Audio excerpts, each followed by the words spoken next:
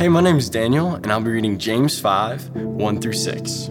Come now, you rich, weep and howl for the miseries that are coming upon you. Your riches have rotted, and your garments are moth-eaten. Your gold and silver have corroded, and their corrosion will be evidence against you, and will eat your flesh like fire.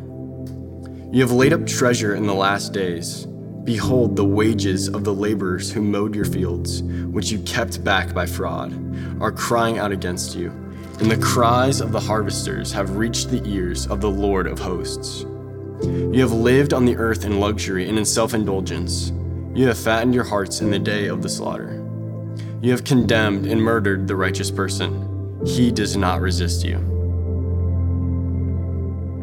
Well, good morning and welcome to the weekly gathering of Christ Community Chapel. My name is Zach. I'm one of the pastors here. I'm so glad you're here with us, whether you're here in the West service with me, over in our East service, or watching online. Thanks for spending some time with us.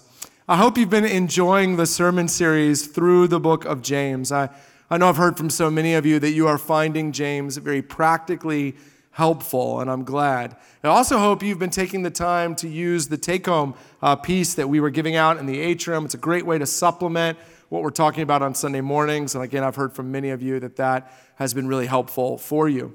A little bit of a doozy of a passage this morning, though. I don't know if you were paying attention when it was read. Last week, Pastor Joe shared in his sermon a really awful email that someone sent him. And I can't help but think James is doing the same thing to us this morning. That's a vicious 6 verses. Lucky me to get this week, huh? But if you have a Bible, I'd love for you to take it out and open it to James chapter 5. Take out your phone, your tablet. If you're watching online, open up web browser, get to James chapter 5, first 6 verses. And as you're turning, let me hold out an outline to you that I'm going to use to make this help this make sense for us. 3 points, they go like this, very simple. I want to talk about the logic of prosperity, the logic of poverty, and how to change the world. Okay, the logic of prosperity, the logic of poverty, and how to change the world. All right, let's start with the first one, the logic of prosperity. I don't know about you, but it is really hard for me to find myself in James chapter 5. It's really hard to read these 6 verses and to feel like they have very much to do with me. That's for a couple reasons. One is that no matter how much money you have, someone always has more, which means when you get to a part of the Bible where he's talking about the rich, it is really easy to go, oh, that's not me. I'm not rich. I know people who are rich. They have way more money than me. He can't be talking to me. And the second reason is because of the things he talks about. He talks about silver and gold. I don't have much of that. He talks about oppressing laborers. And unless he means making my 14-year-old son rake the leaves so I don't have to, I'm not sure that I'm guilty of that. James 5 is the kind of passage where if I were reading through James on my own at home, I'd read a little faster through these 6 verses. I wouldn't necessarily be looking for very much relevance in my life. My guess is, as you heard it read, that maybe you identified with that. I'm not rich. I don't do these things. So what do we do with a passage like this that doesn't seem to have us in mind? Well, I think actually the answer to that is we use another passage of Scripture to help us make sense of this one. So there's this proverb in the book of Proverbs, chapter 30, verses 8 through 9, that I want to share with you. And I think if we understand it, we will understand James 5. Let me read it to you. Proverbs chapter 30, verses 8 through 9. It goes like this. Remove far from me falsehood and lying. Give me neither poverty nor riches. Feed me with the food that is needful for me, lest I be full and deny you and say, who is the Lord? Or lest I be poor and steal and profane the name of my God. So the writer of Proverbs says there's kind of this continuum this economic continuum of human existence. He says on one end of the extreme are people who are so indigent, so stricken with poverty that they will do whatever it takes to survive. He says, don't make me so poor that I steal. He recognizes that times could get hard enough that he would morally and ethically be compromised. He would do whatever it took to survive. That's one end of the extreme. On the other end of the extreme, he says, but don't give me so much, because if you give me so much, I'll get comfortable and I'll start to say, who is God? Two ends of the extreme. So poor that I morally and ethically compromise, so wealthy, so comfortable, so prosperous that I forget you. And here's what I think we need to understand. Most of us in this room right now, or in East service right now, or watching online, most of us are always going to be in more danger of this end of the extreme than the other. Very few of us have plans after service to rob and steal and cheat in order to put food on the table, which means we're far more likely to be comfortable enough, to be prosperous enough that we get comfortable and forget God. That's the end of the extreme that we are prone to with our air conditioning and our central heating and our closet full of clothes and our refrigerators full of food and our 401ks and everything that we have. It is far more likely that we would forget God. That, like the proverb writer says, we would say, who is God? Now hear me, that he doesn't mean consciously. That like you're watching your bank account and once you cross over a certain threshold, you get all excited. You look up at the ceiling and you say, who is God? He just means that sometimes you can have enough that you get so comfortable that one day turns into 2 days, turns into a week, a month, a year, a decade, and you haven't really thought of God because you haven't really needed him. But if that's the beginning point, I have enough, so I'm not mindful of God. James 5 is what happens after that. What happens when you get so comfortable, so prosperous, that it's easy to forget God? How then do you live? Who then do you become? And James is going to give us 3 things. You can think of them as a kind of logical overflow. If I'm comfortable enough, I don't need God. If I'm wealthy enough, I start to forget God. These 3 things tend to happen. Number 1, James says, we forget that things end. You see, the better life goes, the less we think about endings. The more comfortable we are, the less we think about our own end or the end of everything we have. James says that the more comfortable we are, the more prosperous we are, the more we start to think life is good and life will be good forever. But it isn't true. Look at what James says in the very first couple of verses. He says this, come now, you rich, weep and howl for the miseries that are coming upon you. Your riches have rotted and your garments are moth-eaten. Your gold and silver have corroded.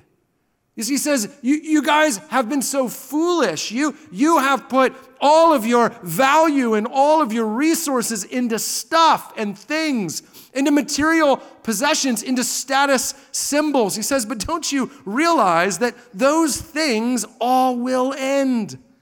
Clothes wear out. Gold and silver corrodes, cars stop working, houses get owned by someone else. Everything you chase, James says, is really just temporary. Things end. We forget that. Here's the second thing we forget. We end. We end. James says you forget that as comfortable as you are, as prosperous as you are, he said the more comfortable we are, the more wealthy we are, the less we think about death. We surround ourselves with distractions. We're healthy. We're happy. Who wants to think about that? But if you forget that you end, you live in a certain way. Look at what he says in verse 5. But James, just a sweetheart. Listen to this. You have lived on the earth in luxury and in self-indulgence. Then listen to this. You have fattened your hearts in a day of slaughter. Thanks, James. But what's he saying?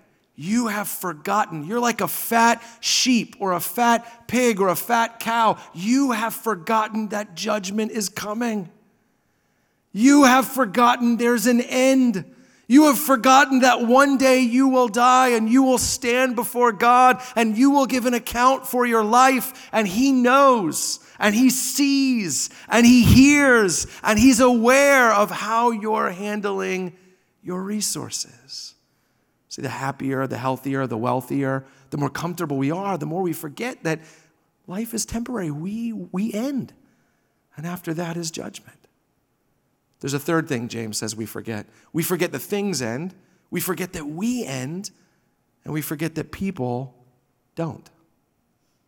I don't know if you've thought about this, but in the biblical worldview, everything is temporary. Everything is fleeting except for people.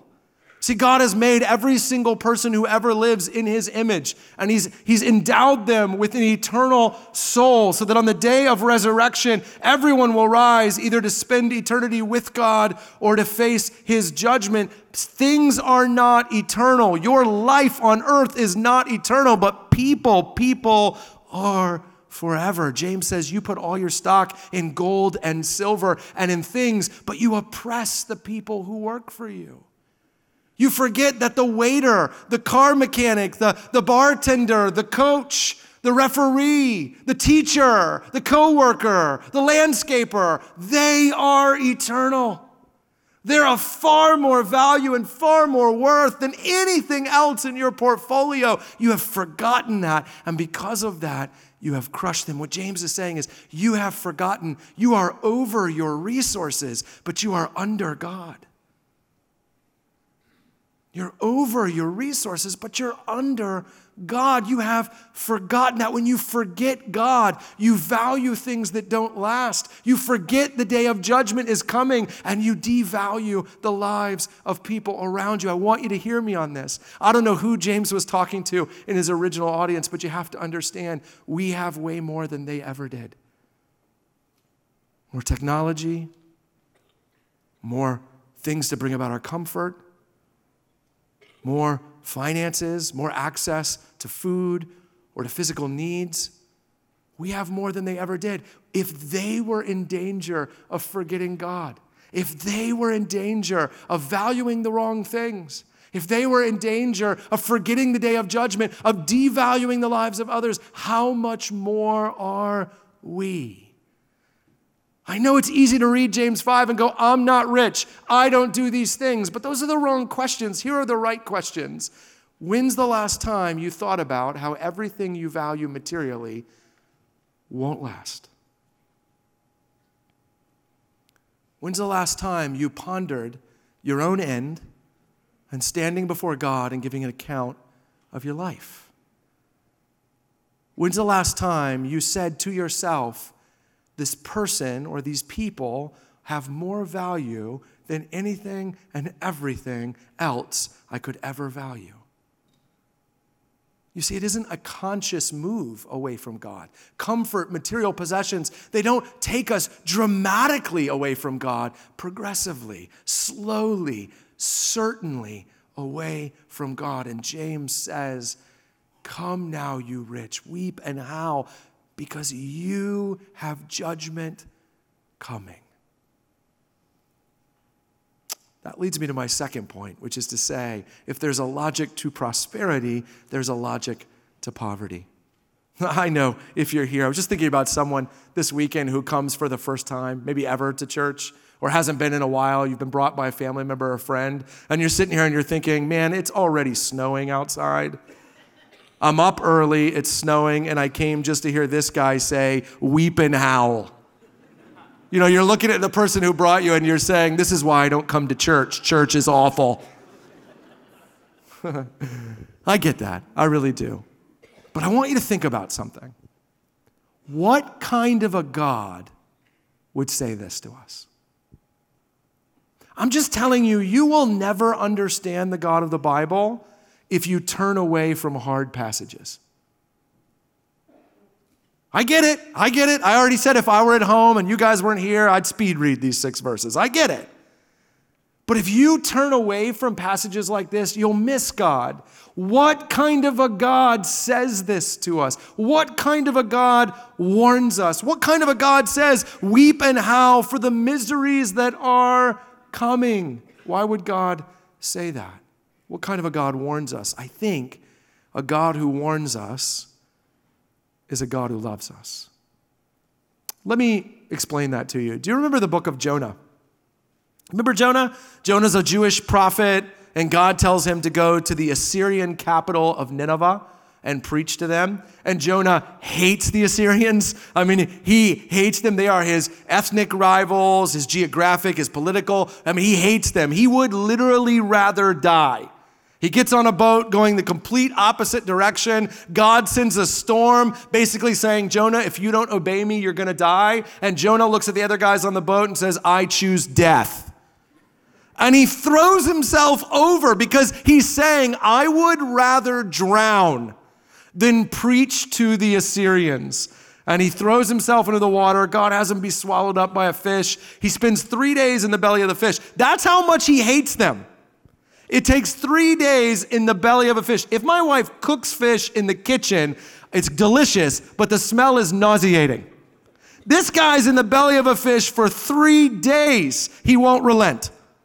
Until finally he's like, fine, I'll go preach to the Assyrians. The fish spits him out. He goes into Nineveh. What do you think the message he has for them is? Why didn't he want to go? Wouldn't you expect that when he walks into Nineveh, he's going to go, Nineveh, God loves you. He wants to forgive you. He just wants to shower you with his blessings. Right? Isn't that what you'd imagine he would say? That's why he didn't want to go. That's not his message at all. In fact, in the book of Jonah, chapter 3, verse 4, this is what he says. Jonah began to go into the city, going a day's journey, and he called out. This is his message. You ready? He calls out, yet 40 days, and Nineveh shall be overthrown. Well, here's my question. If he hates the Assyrians, why wasn't he really excited about that message? Hey, Nineveh, hey, 40 days, and then you are destroyed.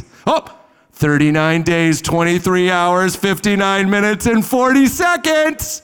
You're going to be destroyed. You're going to be destroyed. You're going to be destroyed. Why isn't he excited to preach that message? Why isn't that good news for him? Because why does God give them 40 days? You see, God warns Nineveh not because he doesn't love Nineveh, but because he does. He warns them because he doesn't want to destroy them. He warns them because he doesn't want judgment for them. He warns them because he wants mercy. He wants Nineveh to say, is there anything we can do? And in fact, that's what happens. And God shows him mercy. And by the way, in Jonah chapter 4, Jonah gets all mad and he says to God, I knew you would do this. I knew you would do this. And Jonah understood what all the prophets understood. If God's warning you, he's loving you. Why does God write James 5 to you and to me? Because he hates us? Not at all. Not at all. Because he'd rather say it to you now than on the day of judgment. You see, when we read James 5, God is inviting us to say, when we read James 5, verse 1, come now, you rich, weep and howl for the miseries that are coming. He wants us to say, well, is there anything we can do? Okay, yeah, God, I'm super comfortable. I come home every day. I work. I come home. I eat dinner. I watch Netflix. I go to sleep. I don't know. That's like a day, 2 days. That's what I do every day. That's my life. It's been a year, 2 years, 5 years, 10 years since I've thought about you, since I've obeyed you, since I've acknowledged you, yes, I've forgotten you. Yes, I've mistreated people. Yes, I've valued things more than people. Yes, I've forgotten that my life will end. Is there anything that I can do? You see, God warns those that he loves. He does not want judgment for you. He wants mercy. In other words, what God is wanting is us to realize we may be materially prosperous, but we are spiritually poor. Do you hear that?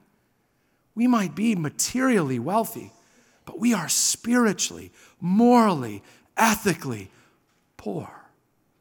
And the logic of poverty goes like this. If you get low enough, you will ask for help. It's Christmas season. I know it's not even Thanksgiving yet, but some of us can only keep them at bay for so long. I have negotiated with my wife November 1st for Christmas music. And listen, she wanted September. I had to push. And I'm telling you, I think she wakes up at like 12:01 November 1st and plays music quietly where I can't hear it. She is ready to go. We'll watch a lot of Christmas movies. You know about that. Hallmark movies, all kinds of movies. I've seen them. There's only one Christmas movie that's the best, though. And if you're a person of taste and class, you'll agree that It's a Wonderful Life. It's the best Christmas movie. Great movie. Do you know in that movie, Jimmy Stewart only talks to God twice? Only talks to God twice. Once in Martini's bar, when he's facing the loss of everything and he's thinking he's going to go to prison, and he's saying, God, he even says, God, I don't really talk much to you, and I don't really do this prayer thing, but if you're out there and you could help. And the second time is when he's on the bridge and he wants his life back and he wants to be born again, and he's standing on the bridge saying, God, please help me. God, please help me. God. You know, that movie's telling us something. When we find ourselves completely and utterly in spiritual poverty, then, and sometimes only then, will we ask God for help. But that's exactly where God wants us. Listen, if you came in this morning and that's how you feel, you say, Zach, I feel morally, ethically, spiritually bankrupt, you are in exactly the right place. There's a hint to that, by the way, in James 5. I don't want you to think I'm reading it into there. Look at James 5, the very last verse. Look at what he says. Right after he says, we've fattened our hearts for the day of slaughter. Verse 6, you have condemned and murdered the righteous person. He does not resist you. Now, he has in mind the righteous workers that they've oppressed, but I can't help but read that sentence. You have condemned and murdered the righteous person and not think of Jesus. Because you see, Jesus came as the answer to all those in their poverty who will ask God for help. Jesus came as help to all those who would see judgment coming, who would hear the warning of God and say, God, is there any way out? Is there any way of escape? Is there any way I could receive mercy? And Jesus comes, and Jesus lives a sinless life where we could not. Never valuing stuff over people. Never forgetting who God is. And Jesus goes to the cross, and on the cross, he becomes the embodiment of your sin and mine.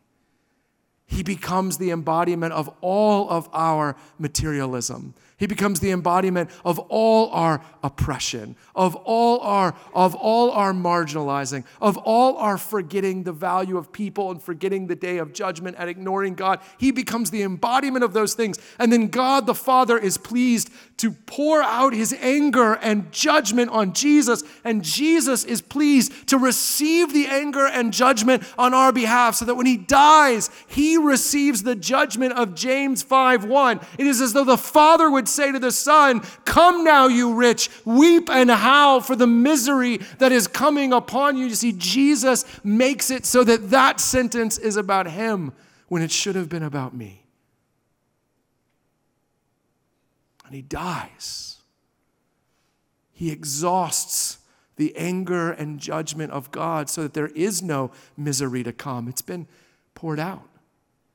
And then 3 days later, when he rises from the dead, he says to all those, if you grab hold of me, if you believe me, if you'll come to me, I will make it so that my life counts for you and my death counts for you, so that when God looks at you, he does not see an oppressor or a forgetter or a materialist. He sees a sinless son or daughter because of me. This is captured so well in the old hymn, Rock of Ages. I've told you this before. I love that song. Love it. It's just so perfectly captured. Do you remember that song? Do you remember how the verse goes? Nothing in my hands I bring. Simply to thy cross I cling. Naked, come to thee for dress. Helpless, come to thee for grace. Foul I to the fountain fly. Do you know it? Wash me, Savior, or I die. You see, that's the logic of spiritual poverty. God, you are talking about me. But because you desire to forgive me, not to judge me. Will you receive his mercy today? What happens when you do? That's my third point. What happens when a materially wealthy person becomes acquainted with their spiritual poverty? Well, the third point is how to change the world. You see, this is what Jesus did. I don't know if you've ever thought about this, but Jesus is a person of inestimable power and wealth. He's even from a gated community. Heaven, in case you didn't get that. Jesus is wealthy. He owns everything. The Bible does not teach that wealth is wrong. The logic of prosperity, wrong. But the prosperity itself, not at all. In fact, Jesus was a wealthy man who left his gated community because he valued people more than things. He leaves his gated community, runs to the bad side of town, earth, and gives his life for what really matters, people. You see, if you're here and you're a Christian right now, it is because of the radical generosity of Jesus Christ. Listen to this. What if generosity is not a command to obey? What if generosity is simply reorienting your values to agree with God's? Saying people matter more than things.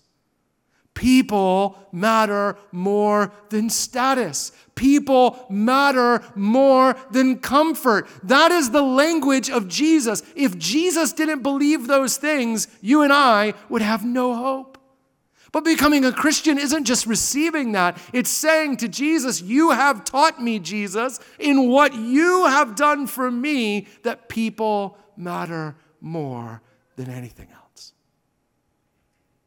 What would happen in the world of James if one of these people he's talking about began to value people over things? What would happen if they began to say the workers who work for me matter more than the P&L? What would happen if the people in James 5 began to say, I've amassed all these things that are going to die, or I'm going to die, one of us is going to die, so why would I hold on to it? Their world would begin to change. You see, what God desires is to teach materially wealthy people that they are spiritually poor and to change their lives with his generosity so that he can change the world through theirs. We are over our resources, but under God. I'm not asking you to be sorry for what you have. I'm asking you to consider what God would have you do with it. And I know sometimes you hear a sermon like this and you think, well, I don't even know what that means. Where do I start? Glad you asked. That's a Thanksgiving basket. It's not going to change the world.